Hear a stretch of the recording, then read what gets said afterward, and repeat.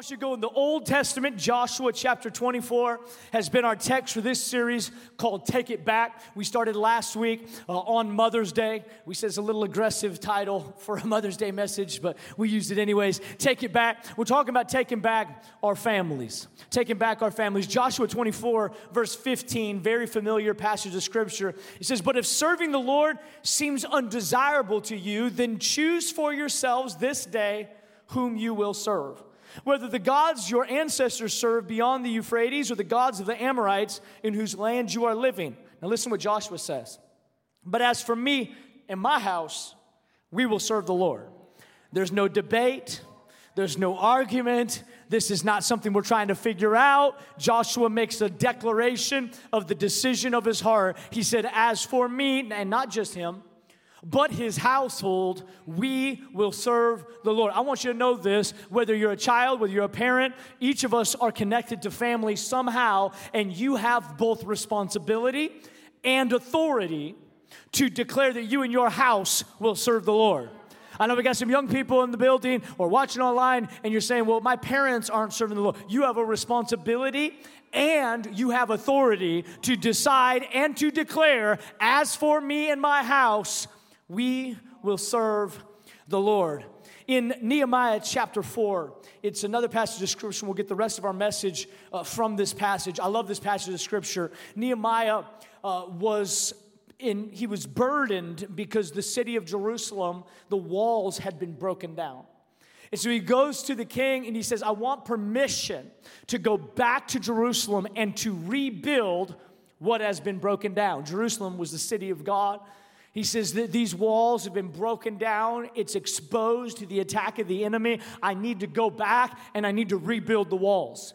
And the king granted him this favor. So Nehemiah goes back, and this is where we pick it up, chapter 4, verse 13. It says, "Therefore I stationed some of the people behind the lowest points of the wall at the exposed places.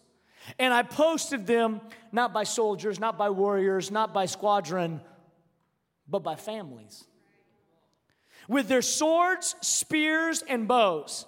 And after I looked things over, I stood up and I said to the nobles, the officials, and the rest of the people, 'Do not be afraid of them. Remember the Lord who is great and awesome.'" And listen to this. "And fight for your families, your sons and your daughters, your wives and your homes." Sounds like a Braveheart speech. Fight for your family. When our enemies heard that we were aware of their plot and that God had frustrated it, we all returned to the wall, each to our own work." I want you to know this, that the family is under attack. More than ever before, the traditional biblical family is under attack. And Nehemiah, as he's rebuilding the walls, when he worked to rebuild the city, he first stationed the family. The first thing he did when he was going to support and reinforce the walls of the city, he did not call the government, he did not call the educators, he did not call law enforcement, he called the families. He didn't call the architects, he didn't call the construction company, he called the families. And he says he stationed the families at the exposed places. I want you to know that the enemy's plan is to break down the walls of our city, to break down the walls of traditional values, to break down the walls of traditional marriage, to break down the walls and get access to the family. But I'm telling you, the quickest way to save America is through something that we have right in our own home. It's called the family. The family. If you want to make a difference in the world, then you make a difference in your family. And for many of us, the walls of our families have been broken down. There have been places where there's been exposed. There's been places where there's gaps. There's low places where the enemy can come in. And I want you to know this. God is not worried about the condition of your family right now. Because as soon as we begin to start talking about family, all of us start thinking about what we don't have. The decisions, the bad decisions that we've made, or the lack of spiritual leadership that we've had in our home, or we go through shame starts to come in the room. People who have lost loved ones or been through marriage difficulty or lost a child or have a rebellious child, all of a sudden now this begins. I'm going to tell you this, every single family has problems. Lots of them. You can't trust social media with the beauty and the perfection of family, because behind every social media post is a crazy, rebellious kid that parents are trying to cast the devil out of. You know, you get the snapshot with the smile, but you don't know the journey or the bribes that it took to get the smile. Every single person has brokenness in their family. Whether it's an extended family, whether it's an immediate family, every single person encounters brokenness, low places, exposed places to the enemy. But I'm going to let you know this. God is not worried about what you lost. He's working with what you have left. This is our posture that we have to take as we declare, as for me and my house, we will serve the Lord. I am not grieving or mourning about what I've lost. I'm recognizing that God is going to work with what I have left. I was talking to a gentleman in our church last week, and he's a single dad. He's raising kids, and he's working full time. He's incredible. And he has struggled at times knowing what to do and how to navigate the crisis that he's in. And you know what? God's helping him with what he has. God's helping him. God's not worried about what he's lost. He's worried about what he has left, and God's raising up world changers right in his home. So I want you to not worry about the things that you've lost or even the decisions that you've made. That's yesterday's problems, but today we're making a new declaration. We're making a new decision that as for me and my house, whatever I have left, we're going to serve the Lord. The enemy breaks into our families in all kinds of different ways. And there's times, and we all have exposed places or low places where the walls of our city have been broken down and the enemy has access. And I was thinking about some of these ways, and I'll give you some of them. One of them is this, is that the enemy gets access to our family through insecurity. It's a break-in. It's an in for the enemy. It's an insecurity. We've seen parents mostly struggle with their own confidence as they get older and their children get older and wiser, and there's rebellion or there's pushback, and all of a sudden insecurity. It's a way that the enemy can come in. That means we have to have our confidence and our identity in the Lord. Whether you're a child, whether you're a parent, I got to find my confidence in God. Insecurity, inconsistency is a way that the enemy breaks in to the family. I see this probably more than any other thing, is that sometimes we serve God and sometimes we don't. Sometimes that's against the rules and sometimes it's not. Can I help you with your parenting? Like just for a second, okay? Just for a second, then I'll leave you alone. If you're one of those threatening parents, if you do this one more time, I'll take your phone away and you'll never get it back, and they do it again and you don't take their phone away, you are beginning to establish a pattern of rebellion that is excused. If you have inconsistency in discipline, you will have inconsistency in behavior. So you as a parent in the home, there has to be consistency. So I tell young parents this, I say, just stop threatening. Because if you make a threat, you have to follow through. Because if you don't follow through, you are beginning to break down the integrity of your home. Your children have to trust what you say. Not fuming around. If you do this again, I'll never, you're moving out, you're out of here. Right? They do it again, and they know how far they can push mom, how far they can push. It's consistency. We have to have consistency in the home. If your kids wake up on Sunday morning and they ask this question, Dad, are we going to church today? You've already lost your consistency battle. If it's an option for your family, it got quiet in here. I'm sorry. Okay, we're gonna start today. Somebody like, man, my kid asked me that this morning. It's okay. We're starting from here. But inconsistency is a break-in point for the enemy. Inattentiveness. Not paying attention. I see this a lot of times with men that I'm working with, is sometimes the trouble gets so bad, the best thing to do is just shut it out and pretend like it's not there. Put your headphones on, turn the game on, and now we're not attentive. But all the while, the enemy is breaking in. Things are crazy at the house. The kids are rebelling. And so we just become inattentive. Just go to your friend's house. And now we're not attentive. We're leaving to educators and to pastors to raise our children. Educators, pastors, leaders are supplemental instruction to what you're already doing in the home. I'm not educating your child. I'm partnering with you to raise up world changers right in your home. So we cannot let the enemy come in the way of inattentiveness. Another break-in is insubordination. Now, I knew it would get quiet on that one because that one's still.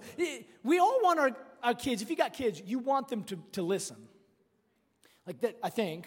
You want them to you want them to obey. And so we want them to respect their mom and dad, to listen to what they say. I'm going to help you with something. They only will do what they see you doing. So I'm not the leader of my home because I get up every morning and say, good morning. I am the leader of my home. You will listen to me. You will respect me. You will follow what I say. You will obey everything. If you have to tell someone you're a leader, you're not a leader. If you have to announce in your home, you have to respect me, then something has already been broken. If I want my kids to be submitted or to honor what I'm asking of them, what they have to see of me is submission. Not authority, not a loud voice, not ruling with an iron fist. They need to see me submitted. They need to see me obey. They need to see me honor. I can lead in authority when I'm under authority. Does this make sense? Insubordination is a break-in point, and for many people, we think that we reach a level where I'm the dad, I'm the man of the house. Stop. It's not working, or else you wouldn't be announcing it like that. The only reason you're announcing it is because it's not working. You're trying to say, hey, just so you know, I am the man of the house. No, it's you need to be submitted. You need to give yourself to humility and to reverence. What does that look like? That means you need to find some other men, that you submit your life to. Someone that can tell you no. Women, you need to find other women that you submit your life to. This is not I reach a level and I'm no longer accountable and I'm no longer submitted. No, your children at a certain age, you can teach them all you want. But at a certain age, they will only do what they see you doing. There's studies that say that up to 15, they'll do what they tell you to do. I'm like, that's optimistic. And after 15, they'll do what they've been shown to do. It's insubordination. It's a break-in point for the enemy. Indifference is things have gotten to a point that now it goes along with inattentiveness. I just don't know. I can't make a difference. Everything I'm doing is not working, so now I just don't care. It's an indifference. And these are break-in points that the enemy is getting access to our city, access to our families. My family growing up, my mom and my dad, we never had a lot of money, but they did a really good job making sure every single year that we would go on a vacation.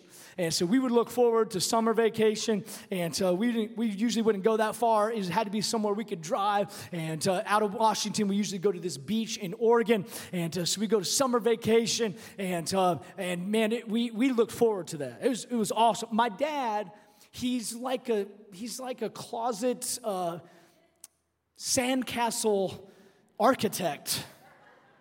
So we go to the beach, and my dad would get out, and he would bring tools to the beach. I brought a chair, like a towel. My dad brings his tools. I'm not talking about some of y'all doing the buckets with the molds. I'm talking like a mold sandcastle. I'm talking about he makes a pile of sand.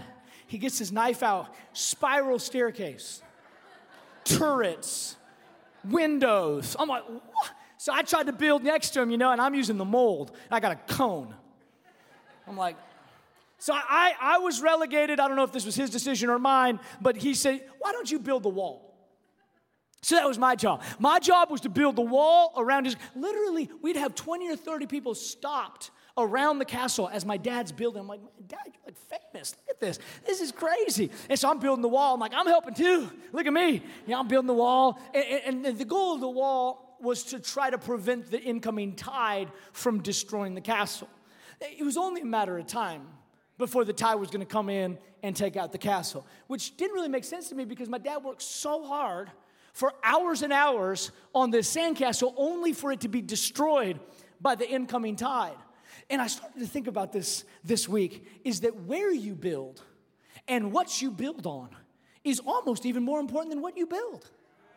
If I'm trying to build this family in the wrong place, without any walls of protection built around it, without any type of strong biblical values, if I'm not on the foundation of the Word of God, it's only a matter of time before the tide of our culture takes out what I'm trying to build. No matter how pretty it is, no matter how big it is, it's only a matter of time. And we would fight, and we would build the wall and moats that would try to offload the water, and it is only a matter of time before the tide would destroy that castle. And I started thinking about how many people in their own effort try to build their families, try to keep it intact. You know what the Bible says? Psalm 127, verse 1?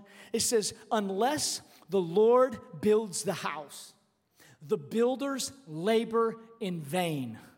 Unless the Lord watches over the city, the guards stand watch in vain. Now leave it up just for a second. Look at this. Unless the Lord builds the house. So we're like, oh, great. That's awesome. God's going to build my family. That's incredible. No, stop. Unless the Lord builds the house, the builders labor or work in vain. This is the idea of Psalm 127, is that God is the architect, that He has given us a blueprint. And if we don't have Him as the architect, our work will be in vain. We will be protecting castles that will inevitably be destroyed by the tide of culture. But if God builds the house, which means if He is the architect, if He's laid out the plans, if He's given us the blueprint, if we build according to pattern, then what we build will be effective. I want my family to be effective, but Dustin's strength is only going to get a certain level of effectiveness, and eventually culture is going to win. But if I can lean into the architect of heaven, to the blueprint of heaven, then now He makes my work effective. Culture flows downstream from one generation to the next. We are living today in yesterday's and past generations' mistakes, grievances, broken walls, and compromises. This is true. What one generation allows in moderation, the next generation will allow in excess. What you tolerate in your home in moderation, your kids will tolerate or will allow in excess. So now we are, in this day and age, we are the recipient. Culture has flowed downstream, compromise has flowed. See, back in the day, and people said that people didn't believe in biblical marriage. They're like, oh, come on. That's not a thing. That's not. But what one generation tolerated in moderation, now the next generation allows in excess. If we're going to build God's family, and we're going to build it God's way, we have to have God's blueprint. Now, who decides what the blueprint says? Not culture, not popular opinion, not urges, not temptations, not feelings, not what so-and-so says, only what the Word of God says. So if we're going to build according to pattern, we have to know what the pattern is. Now, this is the pattern. Now, many people, and God has redeemed every situation. God doesn't worry about what you've lost. He works with what's left. God works in all kinds of different ways. But I want to show you this in the book of Genesis, chapter 1, verse 27, the very beginning, the first family. It says, so God created mankind in His own image. In the image of God, He created them. Male, biologically, and female, biologically, He created them. And God blessed them. And he said, be fruitful and increase in number. Fill the earth and subdue it. Rule over the fish in the sea and the birds in the sky and over every living creature that moves on the ground. So this is the beginning. In the beginning, this is the beginning pattern of what the family is. The best chance you have for success in your family and standing against the tide of culture is to build according to the pattern. So don't get mad at the pattern. This is just the best chance we have for success is to give ourselves to the pattern. So the Bible says that marriage is between one man and one woman. In the Old Testament, it said wives, plural. All right? In the New Testament, we understand this is married to one man and to one woman. This marriage be fruitful and multiply. Under the covenant of marriage, God created and originated sex for pleasure and for procreation. So he says, I want you to come together to satisfy one another and to have children, to populate, to fill the earth. This is incredible. That one man, one woman, married, have kids, and advance the kingdom of God. Did you know that the plan of God was that the family would advance the kingdom's agenda? That it was never supposed to be what we wanted, how we wanted it. It was always God's plan that the family would advance the kingdom of God, that families would stand in the gap, that they would stand in the break in the wall, that they would stand in the places and decide that as for me and my house, we will serve the Lord. The pattern was a man and woman that would have kids and fill the earth. He told them to be fruitful. He told them to multiply. And he told them to take authority or take dominion, which is that we are going to not be conformed to culture, but that we are going to live and establish a biblical standard. Do not conform any longer to the pattern of this world, but be transformed by the renewing of your mind. Psalm 127, a couple verses later, it says this: children are a heritage from the Lord, offspring a reward from him. Like arrows in the hands of a warrior are children born in one's youth. Blessed is the man whose quiver is full of them. I'm going to just let you know this. Children are a blessing. So no matter what you go through, some of you are like, man, I don't know right now. Children are a blessing. They're a blessing from the Lord. He says, blessed is those whose quiver is full, whose life is full of them. They will not be put to shame when they contend with their opponents in court. What they're saying is that God's blessing is on the family, that your children are a blessing from the Lord. So this is what we have to talk about, is if the walls are broken down and the family is in that gap, what does the family need to be? What do we need to do in order to secure the wall and establish a family that will stand, that will make a difference, that will advance the kingdom of God? Because I want you to know God's got big plans for you and for your family. And you're thinking, man, my family? Yes, your family. I don't know if you've read your Bible lately, but God used some crazy people. God used some jacked up families to do really amazing things. So before you discredit yourself or disqualify yourself, just know that God will take what's left and he'll flip it around, make it into a masterpiece of his grace and for his glory. If you're gonna stand against the tide of culture, you have to be a gatekeeper. It says that they stood, the families, in the exposed places, the low places, the broken places, and they served as gatekeepers to the city, which means this, is that they determined who would pass and who wouldn't. Who had access to their home. I'm going to tell you this, if you're going to build a family in 2021, you have to recognize that you're going to have to be a gatekeeper. You don't just have a family and it's like a lottery draw to see if they serve God or not. You've got to decide, as for me and my house, we will serve the Lord. The tide of culture is coming. The waves are coming. The storm is coming. If you're going to withstand it, you've got to be gatekeepers. Gatekeepers. We talked about this a little last week, but it's this. It's make sure that the battle stays outside your gates. Sometimes we kill our families with friendly fire.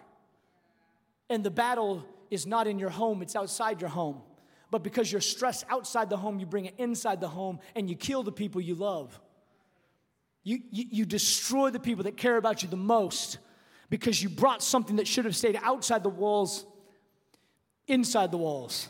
You have to protect your house. You have to protect your city. What your children watch, what they hear. We talked about this last week. What they witness. How about this? Who they look up to.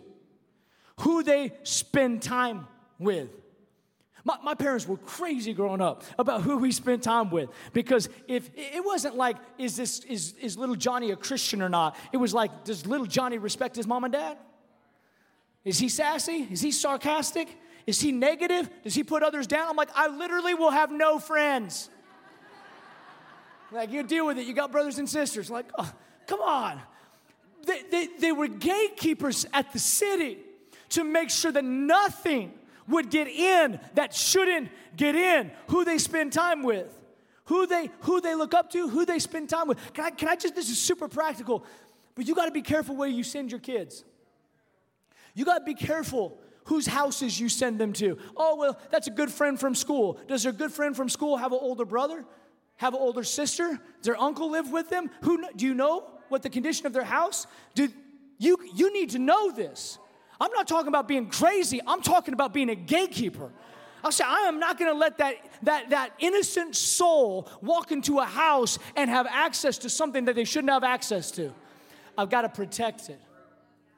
As we close, this is so important that you establish a position of authority over the gate of your house. This is not coming in. This will not come in. I got to be a gatekeeper. I have to be an example. This one, it goes without saying, but we have to be an example. We have to be something, not that they listen to and obey, but that they watch and follow. There's a massive difference. If they followed you in what you did, in your church attendance, in your prayer life, in your love, in your character, in your integrity, what kind of person would they be? What kind of person would they be? 1 Corinthians chapter 4, verse 15, it says, even if you had 10,000 guardians in Christ, you do not have many fathers. For in Christ Jesus, I became your father through the gospel. Listen to this. Therefore, I urge you to imitate me. That's a bold statement for Paul. Hey, I want you to imitate me. In another passage of scripture, he says, follow me as I follow Christ. Some people think it's egotistical. It's not egotistical, because I want you to listen to what he says. He says, I want you to follow me because I'm following Christ. So if I follow you, Paul, I'm not getting Paul, I'm getting Christ. When your kids follow you, do they get you or do you take them to Jesus? When they follow you, what do they get? When they follow you, what do they become?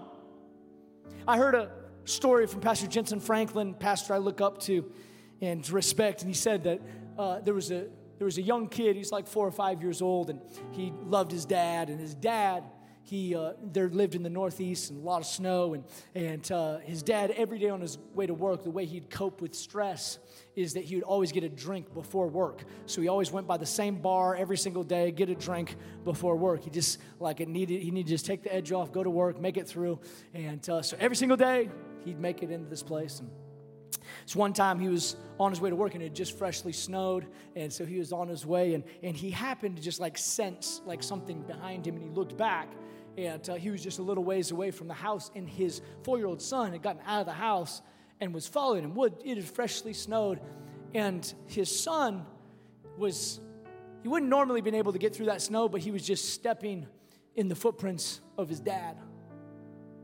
And the Holy Spirit hit this dad because he realized if his son followed in every footstep, he would have led him right to the bar that he always went to medicate his troubles. And he turned around and he grabbed his son and he went back home and he fell down on his knees in front of his wife.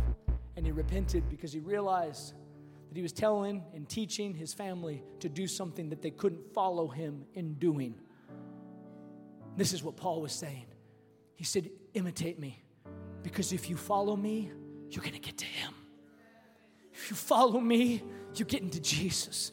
I'm not trying to make you like me, son. But if you follow me, I'm going to lead you to who I'm submitted to. I'm going to lead you to the feet of whose feet I am at. You can follow my example. If we're going to build the wall, we have to be a gatekeeper, but we also have to be an example. And lastly, you have to be a rebuilder. I had it builder for most of the week, and I changed it this morning to rebuilder. Because for many of us, we've had our walls broken down by life, by mistakes, by crisis, by trauma, by heartbreak, by sickness, by death, by divorce, we had everybody's rebuilding. So before you start saying, well, I wish I had a family like theirs, or I wish I had a marriage like theirs, I want you to know that every single person in this room, every single person that's watching online, we're in rebuild mode. Because life is brutal, and the tide of our culture is unrelenting, and at times it breaks down the gates, and it breaks down the walls, and it exposes us to places where the enemy can come in. But this is what God's asking us to do, is to begin to fortify, to begin to stand in the gap as families, and to be a rebuilder of what has been broken. Stop obsessing over what you lost and start recognizing what you have left, because God will take the things that you have left, God will take the people that you have left, and He'll turn them into a masterpiece for His glory. This is how God works. If you look throughout history, if you look throughout Scripture, this is God's specialty, is taking a mess and making it a masterpiece, taking our mistakes and our broken down cities and broken down walls and broken down marriages and broken down children and saying, we can work with this. We can repair this. It's interesting in that same passage in Nehemiah, if you go down a couple more verses, in verse 20, it says, wherever you hear the sound of the trumpet, join us there, and our God will fight for us. This is awesome. If you fight for your family, God will fight for you. If you take your stance in the gate, in the wall, say, I'm going to rebuild, and God will begin to fight for you. Nothing is outside His reach. Nothing is outside His grasp. Nothing is outside His grace. No situation is too far gone. No situation has been lost where God can't redeem it and restore it. I want to prophesy over you. I want to prophesy over your family that God's not done with you. He's not through with you. You haven't done too much, gone too far, made too many bad decisions, that God is not going to redeem your life and your family. I'm telling you, and I prophesy over you, that it is time for your family to take its place in the wall. We're going to rebuild. We're going to see America saved. We're going to see the Church of Jesus Christ advance, and it's going to happen through our families. Through our families.